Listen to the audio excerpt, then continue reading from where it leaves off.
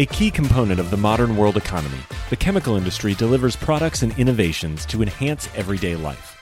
It is also an industry in transformation, where chemical executives and workers are delivering growth and industry-changing advancements while responding to pressures from investors, regulators, and public opinion.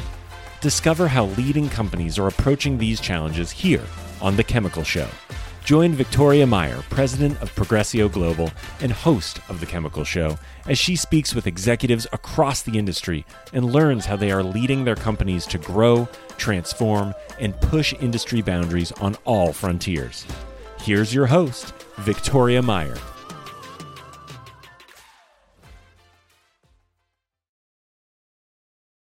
Hi, I'm Victoria Meyer, host of The Chemical Show. Today, I am speaking with Glynn Goertzen of Pilot Chemical. He is the Vice President of Technology and Innovation and Corporate Development for Pilot. Most recently, he served as President of LMG, which is a subsidiary of Pilot. And prior to that, he served as Pilot's VP of Commercial. He's been at Pilot for 21 years, so he knows a lot of the ins and outs of the company. He's also been in the chemical industry for a long time, having previously worked at both Univar and Kerr-McGee. We're going to be having a great conversation about Pilot, chemicals, innovation, and more. Glynn, welcome to The Chemical Show. Thank you. Glad to be here. Glad to have you here. What's your origin story? How'd you get started in chemicals and what got you to Pilot Chemical? That's one of those ones that'll definitely give my age away. And that I answered a newspaper advertisement for Van Waters and Rogers. They had a Van Waters and Rogers precursor company to Univar, had a management training program that they were advertising for, and interviewed with them. Really liked the idea of go into a company and do almost every job to see what a company did and what was appealing. Started with them on the day that they had purchased McKesson Chemicals. Was excited, got on board, and then immediately got pushed into a corner as we worked on integration ideas and all the excitement around. Great experience, got started there, eventually moved to Kerr-McGee, North American Chemical, and then was with them for 7 years, and then joined Pilot back in 98. Great ride. It's been a great experience being at Pilot. Can you tell us a little bit about Pilot Chemical? Because some people may not know who they are. It's a privately held company, just celebrated our 70th anniversary, which was really exciting. Congratulations. Thank you. It's really cool. Pilot, largely anionic surfactants, kind of specializing in a couple spaces, HI&I, oil and gas, metalworking, and then really strong in the EP latex markets. You mentioned that Pilot just celebrated its 70th anniversary, which is really an accomplishment for any company, and maybe even especially a private company. It's hard to see it through very many generations of leadership and just the changes that evolve in an industry. What lessons can other companies take from that? What do you attribute to Pilot's success and longevity in the industry? I would say a lot of credit to our founder and then to his successors. Their focus on continuous improvement came up with a really novel way to sulfonate, which we still practice today.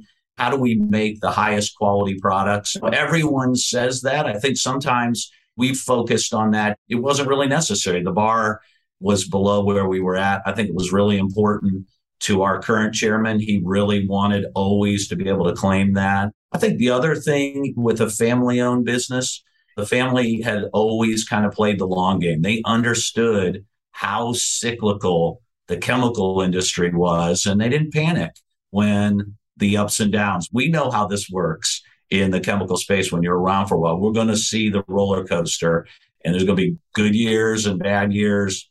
They persevered through all of it. Really had a kind of an attitude even towards our customers and with our employees.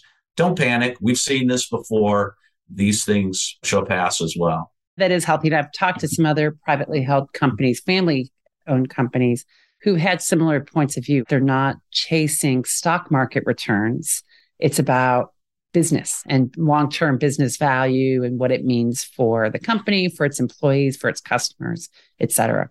Some of the developmental projects we work on, we've had projects that took 15 plus years working with a customer to try to get a project to the finish line. Trials are in there. You're working along the way, but tangible results, you got to have some faith there. And it's kind of nice, privately held company our stakeholders can make that call. And Pilot's actually been led by non-family members, at least for the last decade, maybe more. You would know that. So, I mean, the president and CEOs, most recently at least, have come from elsewhere in the industry. Absolutely. Both 2010 really made the decision to bring in outside management. Pam Butcher came to us from Dow, Mike Clark from Sasol, both of them kind of bringing a world of different ideas and ways to do things and helping Pilot continue to adapt. Still have a very involved family, third generation in the business today and active. We've had professional management since 2010. If we think about the last 3 years, and maybe we're all tired of thinking about the last 3 years, pandemic, supply chain disruptions, the Russia-Ukraine war and the effect it's having on energy and supply chains and everything. It certainly has been an inflection point for many businesses in terms of changing the way that they do business, sharpening what it thinks its core capabilities and focus areas are, reshaping effects with customers and employees. How has it been for Pilot? What changes have you seen over the past few years that's maybe made a difference for Pilot? Obviously, I don't want to minimize how terrible COVID was. I look at it and just see so many positives that have come from it. I think we've come away from this whole experience wowed at what our employees could accomplish. Our manufacturing employees were tried and true, came in every day, did all the right things. Our employees that worked hybrid, we were wowed with the productivity that we saw from our teams. People worked so hard. We had to move people around, shift resources. People took on different roles. Just the energy was required in those spaces. We had to change processes, put new processes in place, work in different ways. But we're going to come out of, like a lot of companies come out of COVID and say, oh my gosh, so many positives came out of that from a work practices. Sometimes you need a catalyst. In the chemical world, we use a lot of different catalysts. And if you think about from a business practice, ways of working, focus area, maybe the events of the last couple of years were a catalyst to make some changes. I don't want to say companies took for granted our customer interactions. Innovation happens interacting with our customers, not being able to interact with customers day on day, not being able to get in front of them with new products or the things we were trying to accomplish. It was tough. You can do a lot of that via Teams, but our customers drive this business, and not being able to interact with them, it was easy to get stale. Every call, every discussion was about how do we get you material rather than how do we solve your next problem? How do we help you grow? How do we do new and that? Getting back out, talking to customers again is just like invigorating. I agree. I think people are really happy to be doing that. Let's talk about the customer experience. That's something I like to talk with folks about. Why do customers do business with Pilot? What's the unique value that you're bringing to the table? Because product is easily replicated, but what's unique about your Pilot's customer experience as it goes out into the markets? You talked about 70-year history. People know us. We've got a track record, come in and out of markets. We've been pretty tried and true. I know this is cliche, but I think we see it, and it kind of got reinforced with some of the e-commerce things that we tried to do. How do we make it easy on the customer? The market's going this way. But we heard loud and clear from people, I don't want to give up the interaction I have with my salesperson, with my customer service reps. For a lot of times, why do people stay with us? It's because of our people. We're not dealing with a corporation. We're dealing with a person, and they develop relationships, and those are really what sort of drives our success. And it's been this balance. How do we let people check their orders or look up what they need, but still have rights, if they want it, to interact with the person they're used to? I think so. I think it's been a good balance, but I think that's where we see our strength. Can we be fast? Can we arm our customers with what they need? Use our people in that best way. So what are you guys doing in the land of digital? You referenced some of the things that what's Pilot's approach to digital commerce and e-commerce? We're starting slow. I think what we've tried to do, we had grandiose plans. We had lots of ideas. We saw sort of what people were doing effectively. We saw a lot of that driven at the distribution level, some really cool things our distributors were doing. We fill a different role. Let's be smart about what we do. This went from something that we sort of dipped our toe into. Hey, we should be exploring different ways to do this, aligning our data. How do we use all of this information to not enough resources available to do all the things we want to do? I think we went from maybe healthy skeptics to just giant advocates. Hey, this is really helping us, giving us better insight. You referenced it before.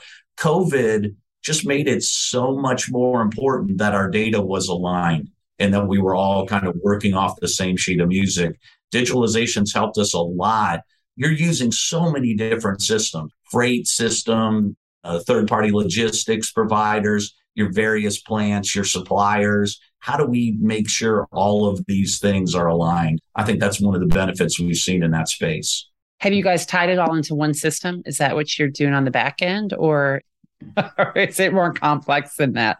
I think it's more complex than that, but as a smaller company, we always had that concern. Hey, we'll outgrow our system. We'll outgrow this. Someday we'll have to via SAP or something similar. I think what we learned is we're using so many different platforms. That's probably not required. What it is required is that we have the skeleton to make sure all those systems talk.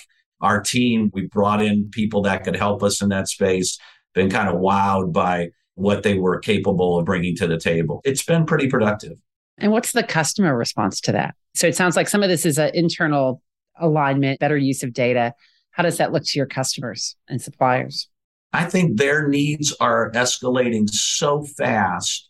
I wouldn't say we're blazing new trails. I think this is the customer expectation, because what they see on the consumer product side is, why can't I do this in the chemical industry? And so it's like, this is a cost of doing business, and customers are sort of waiting. When is industry going to catch up?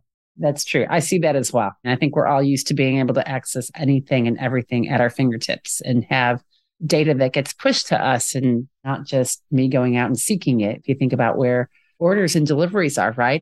Amazon likes to update me. It feels like every minute, like, hey, it's on its way. When you have that in your personal experience, you want the same thing or similar in your business experience. And our customers, you think like with the supply chain things that we had with raw materials, with shipments, we needed to arm our customers as well, because they had stakeholders that were saying, hey, where is my product? When are we going to get production? And they could say, hey, the feedstock is currently sitting off the port of San Diego. You're 4 weeks out. We'll keep you informed, but you can look here to see where things are. And I think it just put them in a position where it wasn't just so many words. It was actually, here's data to back up our claims. So that's a good point. I think we've always known that the value chain is really interconnected, but it's become even more apparent. And the expectation of information being able to flow all the way across that chain is really critical.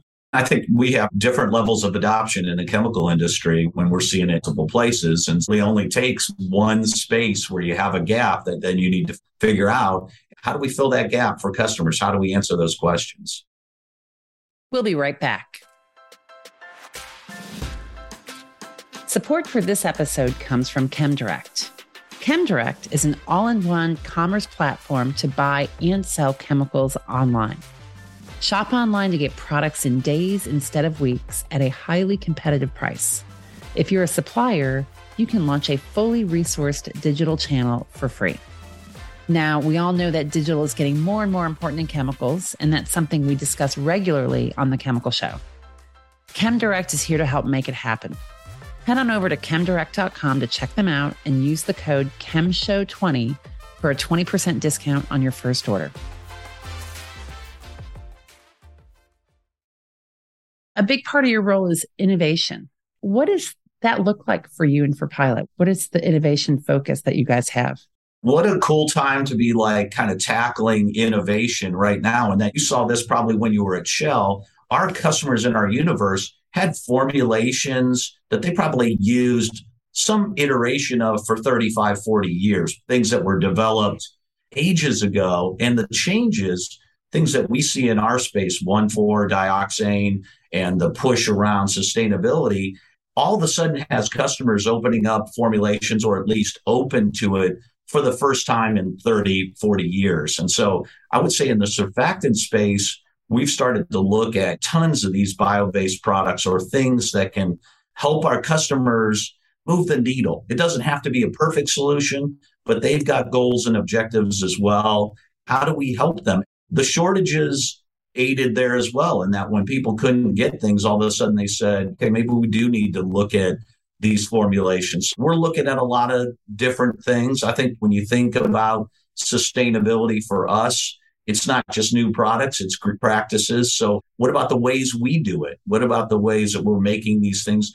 And not just the way we're making them, but where we're making them. Interesting. From a where you're making them perspective, what does that look like when you think about that? We saw a lot of people thinking about their platforms. Ours is a legacy platform. We bought our plants in the 60s, 70s, 80s. Got to think about our network a little. Where's our customer base evolved to? Are we making all the products in the right spaces? Can we make some improvements by thinking about our overall platform? And I think lots of people in our space are doing that. But that's something that we really never gave any thought before, because logistics, rail and truck was largely just so affordable for so long.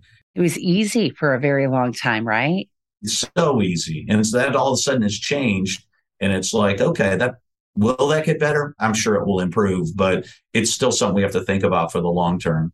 Yeah. And the majority of your business is in North America. Is that right? I would say we do about a quarter of our business outside the US. That's largely all into that latex industry. That goes to 60 plus countries. That's a great product line for us. But the bulk is North America. We bought a company in Mexico, 2019, right before COVID shut us down. But largely all of our assets are in the US or Mexico. But it's still, even inside the US, logistics is challenging and optimization is key. For sure. Let's talk a little bit more about sustainability. So you guys recently had your first sustainability report. And I know that Pilot has created some senior roles focused on sustainability. How does that play out? What's your priority? Do you guys have a sustainability strategy? Are there certain things in specific that you're focusing on? I think for us, sustainability kind of made a lot of sense. We knew we needed to do it. It was nice to see that was kind of driven by one of the family members who it was important to. That certainly helped.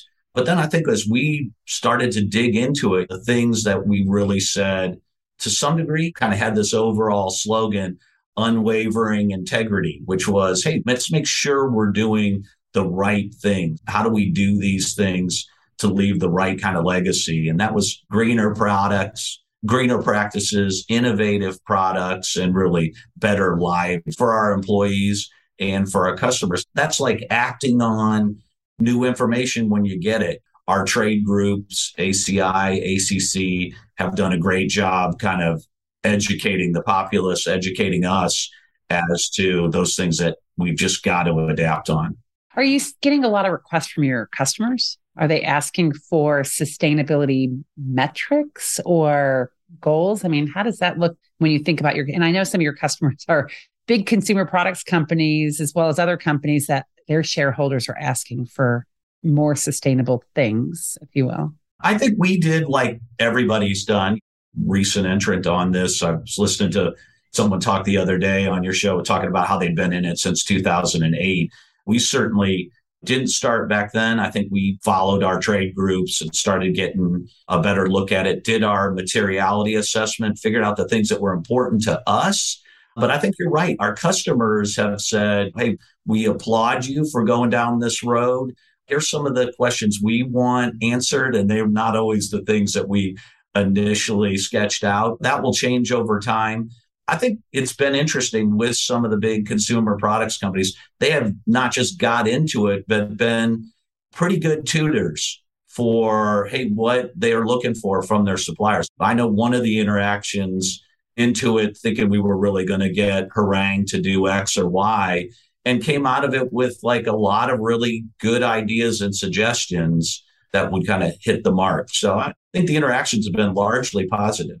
I think in this whole area of ESG and sustainability, we need a lot of collaboration because in many ways, it's still early in thinking about what does it really look like? How do you work together across the value chain to hit those goals, the big goals that are out there, as well as the little goals. That's really positive to hear that you're seeing that with your customers. Well, I think some of the asks are, you've seen this in probably what you've looked at. For us, we're still establishing baselines and trying to understand our current business. And those are no small undertakings. Significant resources.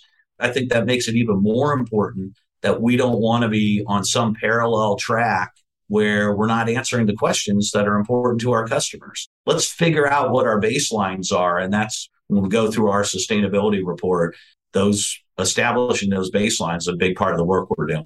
And I think that's the right place. You have to start there. The other thing, and I know I have some friends that work very closely in ESG and sustainability, and there's a real big push by some of the practitioners to have better standards, that it becomes an easier understanding of how to meet the metrics or even just how to measure some of these things. That's been a challenge for a lot of companies, is just figuring out, well, how do you measure that baseline? And then once you've got it measured, maybe being told, oh no, the measurement's something different. So I think there's a real drive as well to get some standardization to support that measurement and baseline creation. And I think that's where we've tried looking out in the industry, see what people are doing. Hey, is GRI the right way to go? Is that the standard we want to settle on? Will that be accepted by the bulk of our customers? Because we saw this kind of proliferation of certifications around green or natural. And it's like 8 different definitions. And they're like, hey, which one's going to satisfy customers? We want to give them what they need, but it's impossible to, I don't want to use the phrase subscribe, but really be party to all of them.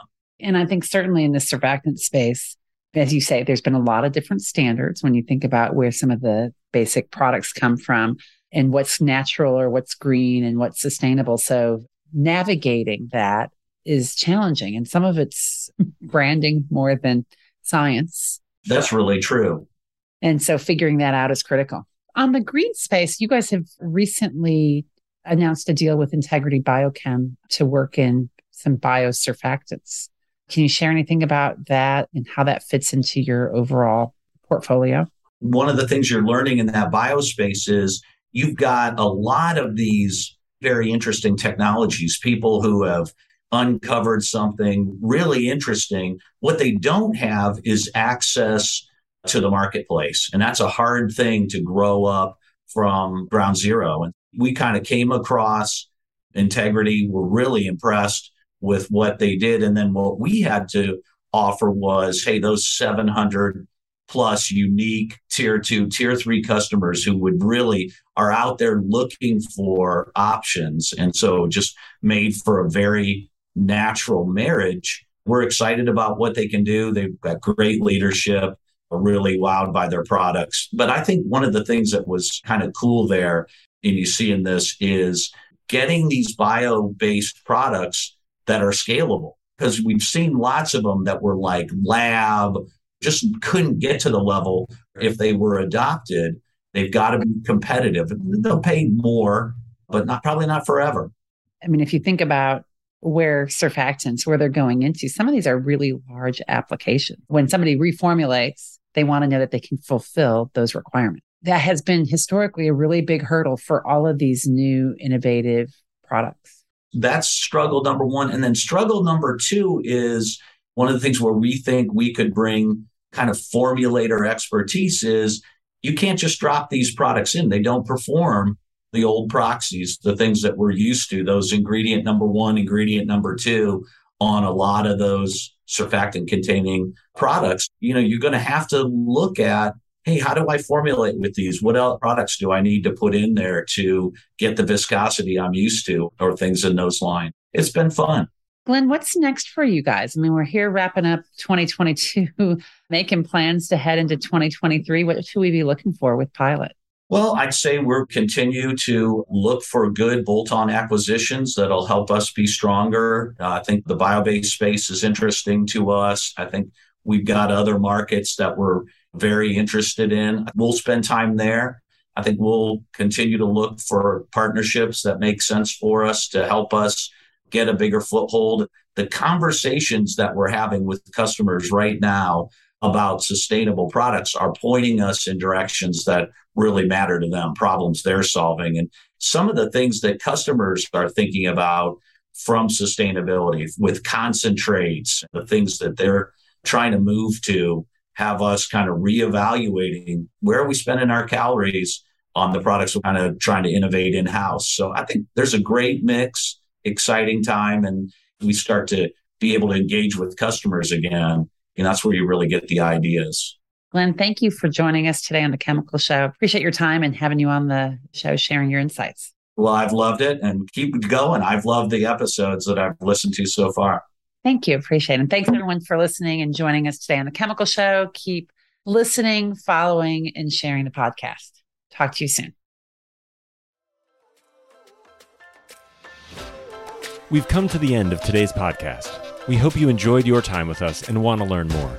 Simply visit thechemicalshow.com for additional information and helpful resources. Join us again next time here on The Chemical Show with Victoria Meyer.